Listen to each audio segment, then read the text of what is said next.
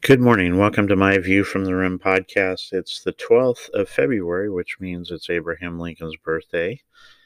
Happy birthday, Mr. President, and sometime vampire hunter. Enough for that. I wanted to talk about just a few things today. In our lesson last week in Come Follow Me, which is the lesson planning for the Church of Jesus Christ of Latter-day Saints, we discussed the flood. We're studying the Old Testament this year, and we discussed the flood, and we discussed the Tower of Babel. And I was blessed to have the opportunity to teach. It was a little bit unexpected finding out on Sunday morning that I was going to have the opportunity. I had reviewed the lesson and studied it personally, but I had not really prepared a way to teach it, but I was able to get that together. And I think actually it went pretty well. We first started talking about what was in Come Follow Me last week, which normally we do not have the lessons consecutively, but we do have our personal studies. And in that lesson, we talked about the city of Enoch. Enoch, pardon me, in particular, as well as the city of Enoch, and how Enoch prophesied and taught the doctrine of Christ to the people. This doctrine was given to Adam as he left the Garden of Eden, and was taught, but it had been lost by many except for just a few. And so Enoch had been called to teach to the people. And Enoch, there's some similarities between Enoch and Moses. Enoch said that he was slow of speech, and people did not listen to him, or he was not able to communicate very well. And the Lord blessed him and strengthened him that he would be able to be a powerful teacher. And indeed he was.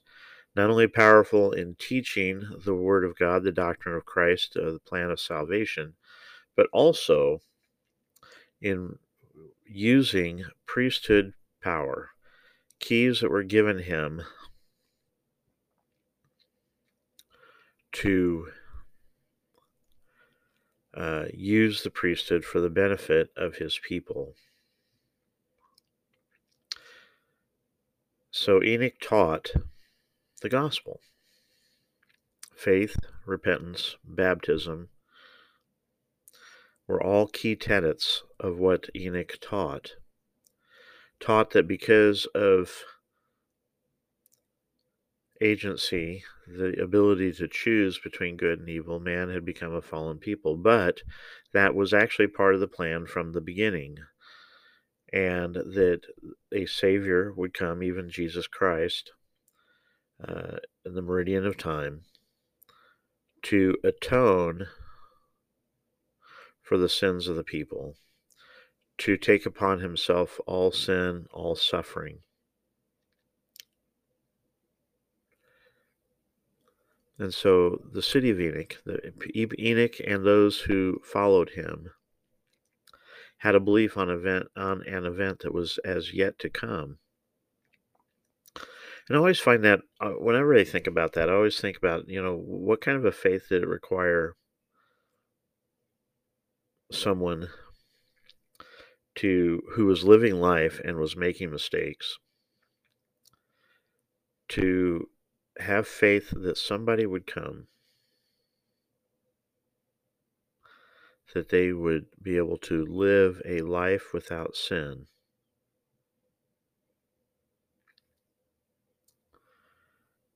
To be able to do that, because they had to be a perfect offering, if you will.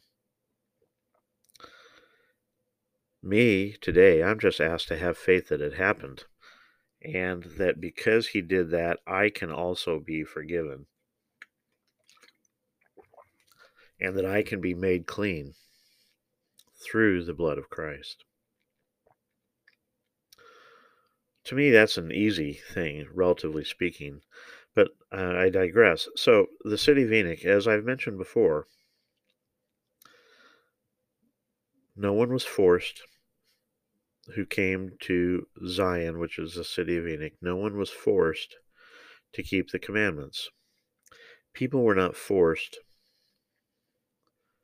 to have their things in common. And just like before, when I talked about the city of Enoch, we'll get a little bit of the lib here and point out that people chose to do these things. People that didn't want to follow soon left, probably. Well, we know they left because we know that the people who lived in Zion, or the city of Enoch, eventually reached such a state where there was no sin, where there were no poor. And this, by the way, again, all voluntarily. This was not done by any kind of coercion other than the light of Christ that burns within each of us, prompting us to do the right thing.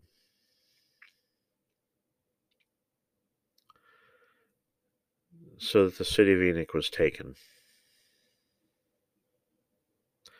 Where it is, it doesn't matter. But we know that they had reached such a level of living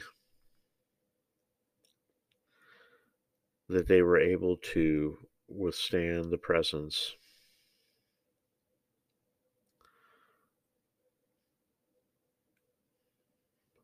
of being not mortal anymore. Are they mortal? Technically, yes. Will they be resurrected? Well, actually, the resurrection's already begun, so it's quite possible that everybody in the city of Enoch has already been resurrected. We don't know those things. But we know that they were taken without tasting death.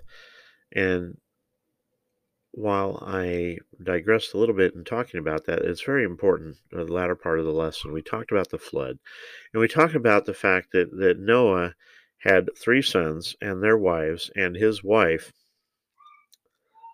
with him on the ark, and that was it. But here's what we also know, is that the sons of Noah had daughters. At least we presume they had sons as well. We also know by the fact that Shem had the same mother as Japheth, that it's extremely likely that Noah had more than one wife, and yet only one wife accompanied him on the ark. As far as we know, Noah and his 3 sons and their wives, and that was the extent of the survival of human population. Now, I've mentioned agency, of course, and people might want to say, well, isn't God sending the flood taking away people's agency? Well, this is what Elder Neal A. Maxwell said regarding the flood.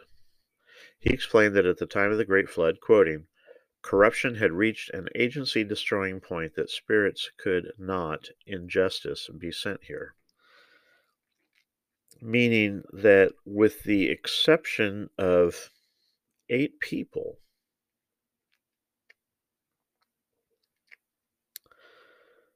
because the city of Enoch was already gone, there was no one, or there was no way, let me phrase it better, there's no way that Heavenly Father's children could come to this earth and be able to choose to do right. And as I thought about Noah, and I thought about the fact that building the ark and calling people to repentance, which he did, and the only people that followed him were his 3 sons and their wives, how much of a heartbreaker that must have been for Noah. To know that he had sons and daughters, grandchildren, great-grandchildren. How many greats, I don't know. I mean, he was 500 years old plus.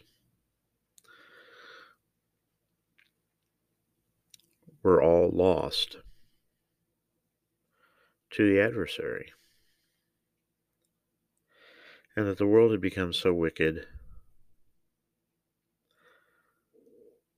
that children, could not have the ability to choose to do good.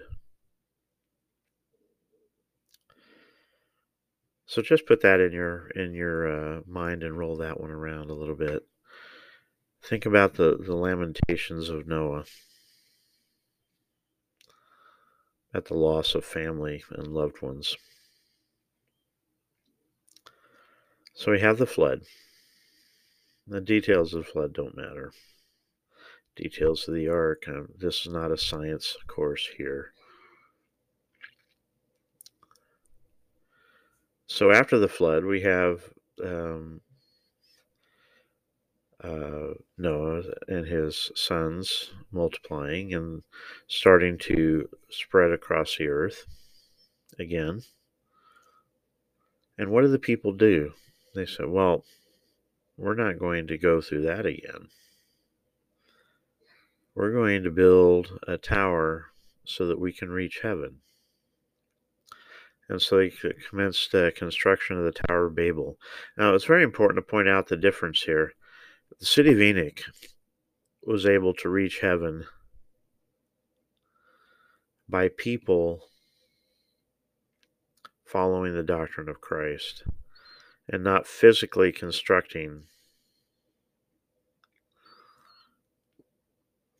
an edifice that could reach heaven, but rather by converting the people. And this is very important. Zion is the pure in heart, and Zion can be found wherever the pure in heart are.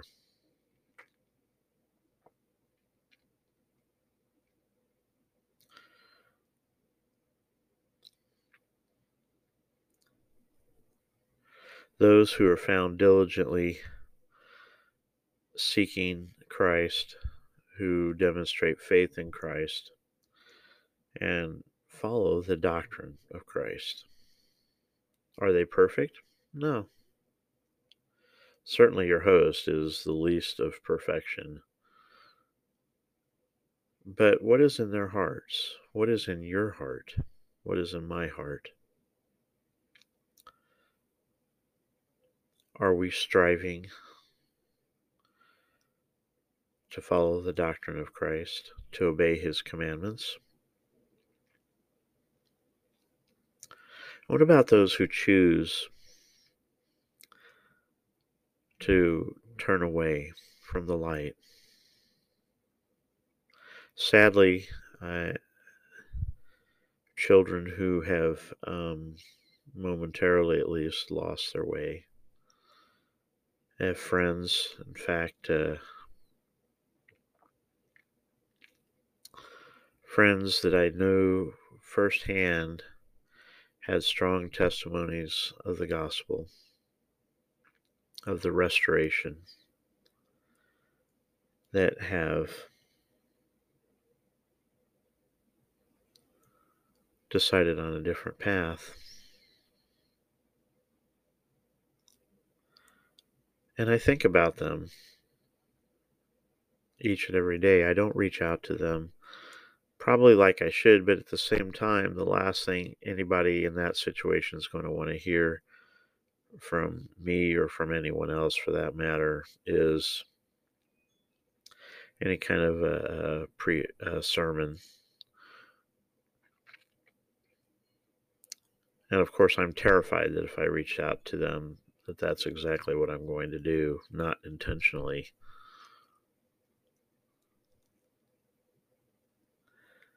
President Uchtdorf, then President Uchtdorf of the member of the First Presidency, Dieter F. Uchtdorf, once said that we cannot pray away someone else's agency. We cannot, or we should not, ask the Lord to force people into a decision to do right.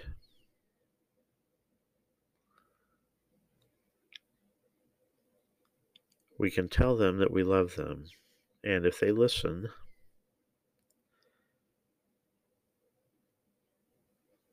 they should know that my love is unconditional as to whether or not they choose to follow the doctrine of Christ.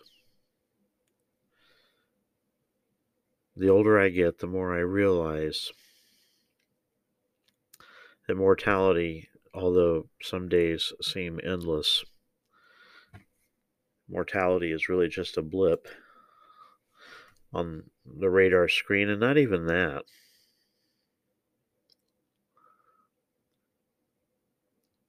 That we cannot, as mortals, fully comprehend the depth and infinite power the atonement of Jesus Christ has upon God's children.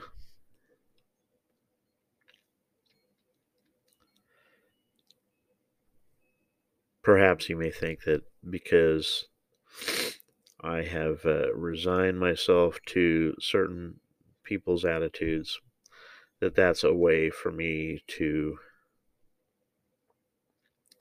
have some healing, and that I may not be looking at it the right way. And I would say to you,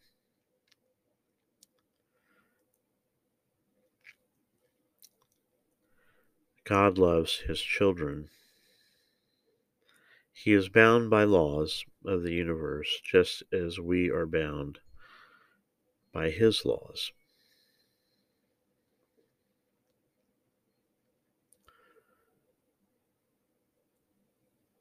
He weeps when we knowingly choose a path that does not lead us back to him and to eternal happiness. He weeps because he knows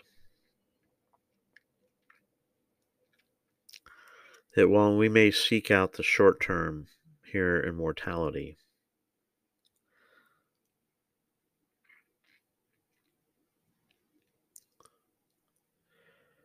we perhaps are giving away our inheritance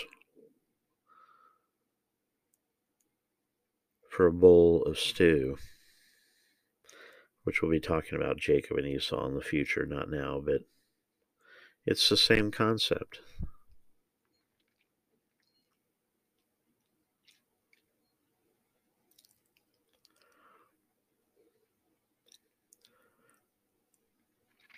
I would ask those who waver, those who have questions. There's nothing wrong with that. But for you to truly be converted, you have to first want to believe.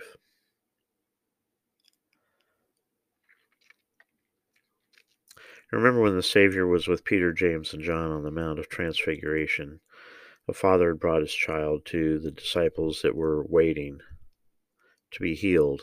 And even though, as his disciples, and they had gone on missions to preach Christ's gospel of repentance,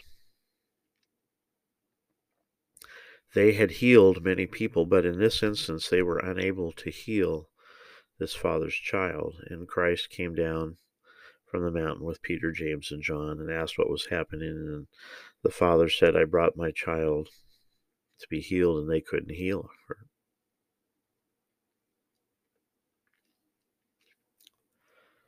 And Christ lamented that his disciples did not have the faith to do so, even though they had performed miracles themselves.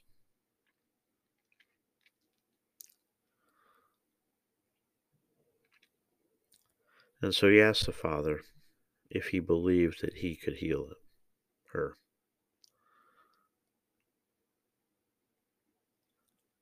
And the father said, yes. But then he said this, help my unbelief. I'm not quoting, so sorry about that.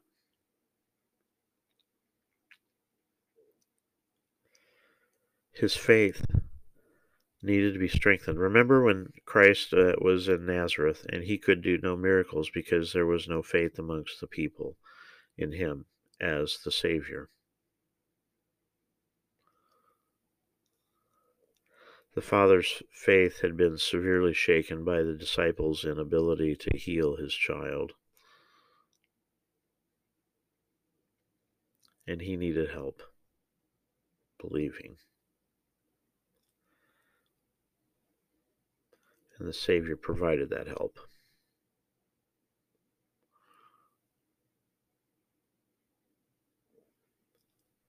My friends, whether it's believing in Christ, whether it's following Moroni's challenge at the end of the Book of Mormon, where he says to pray and see whether or not you receive a testimony of the truthfulness of the Book of Mormon,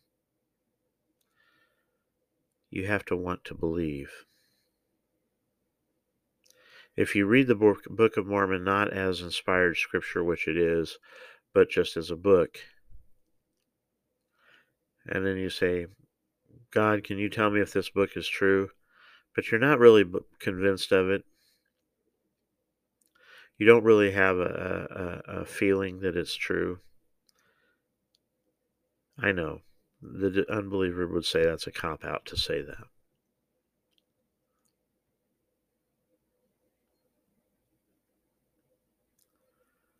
You have to want to believe. You don't have to believe it's true.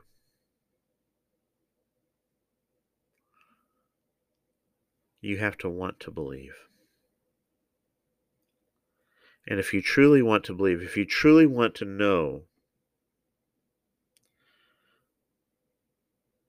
about the truthfulness of anything, and while focus on religion here in the Book of Mormon and the restoration of the gospel and the atonement of Jesus Christ, in reality, this is universally applicable. If you want to know truth, study out whatever you're wanting to know the truth about.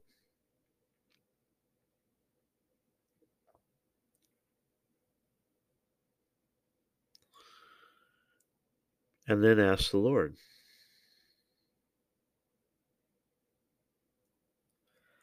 If it's true, you'll know. And if it's not true, you'll find a little bit hard time focusing on it. Because the Holy Ghost will not testify of something that's not true. And so you will not have the burning sensation of truth. My friends, thank you so much for listening. I can't say that enough. Just as a quick follow-up to the previous post, the song was magnificent. Angels sang with us, and I did not sing alone. I didn't think I would, but I was humbled by the number of brethren that came up to sing the song.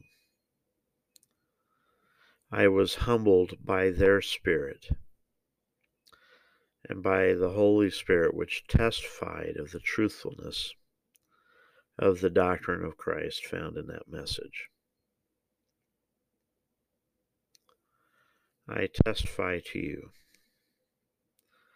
that Jesus Christ created the world,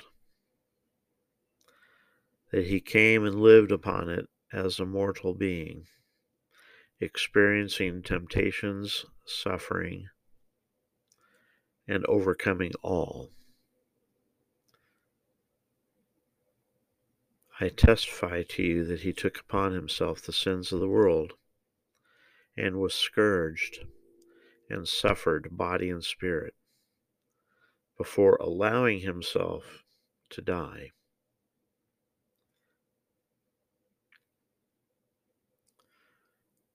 And while dead, he organized the work on the other side of the veil.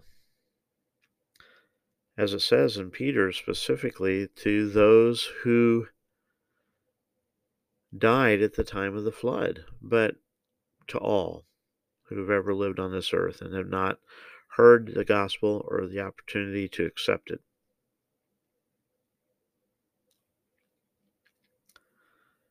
I testify to you that he rose on the third day.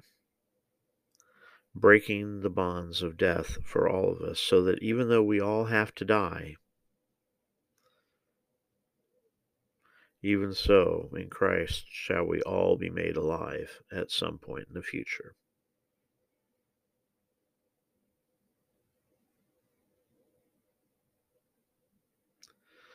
This is my testimony to you in the name of Jesus Christ. And it's my view from the rim.